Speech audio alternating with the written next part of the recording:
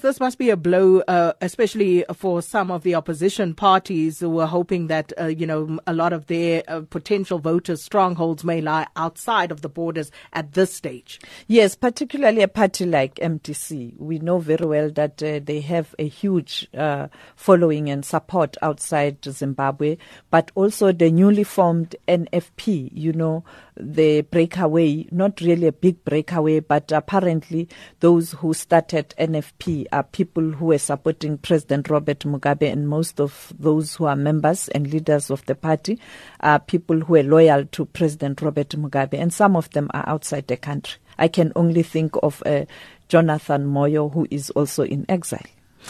Sophie, of course, given the history of Zimbabwe and Zimbabwean elections, especially over the past 2-3 decades or so, the question of whether these elections would be free and fair immediately spring to mind. And the President Mgangagwa went to lengths to try and express his commitment to a free and fair election. But what is your reading of that situation right now? From day one, you'd recall that when he went back to the country, I was there. We covered the story starting from the airport, his first rally outside the headquarters of ZANU-PF, and also during the inauguration. He was quite clear that he would like to see a situation where elections are free and fair, because for investors to go back to Zimbabwe, the climate must be conducive for elections to be free and fair. And he wants to turn the situation around economically. And to do that, you need support of international community and investors. And elections are a barometer. It is for that reason, everywhere, when he finds an opportunity to address people, that is the emphasis. Free, fair elections. But the reality is, we'll see. Now that we know the date is out, and official campaigning is starting, we'll see whether the climate is conducive for free and fair elections.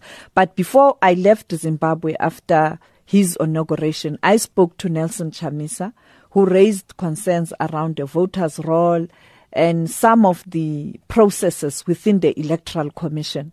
As things stand now, I think we have to go back to speak to other parties to check whether they are happy. What I do know is that the primaries were engulfed with protests, violence, and rejection of some of the candidates. And not only the MDC experienced that problem, even ZANU-PF. As I speak to you right now, there is a meeting at the headquarters of ZANU-PF, some structures of ZANU-PF trying to find a way to mend the rift, but to ensure that the party is united. You know very well the MDC also has its own challenges. Dr. Kupe, who enjoys a strong support in some parts of the Madebele land, a breakaway from MDC. And the court still has to rule who is the right person to be on the ballot to represent MDC as the presidential candidate.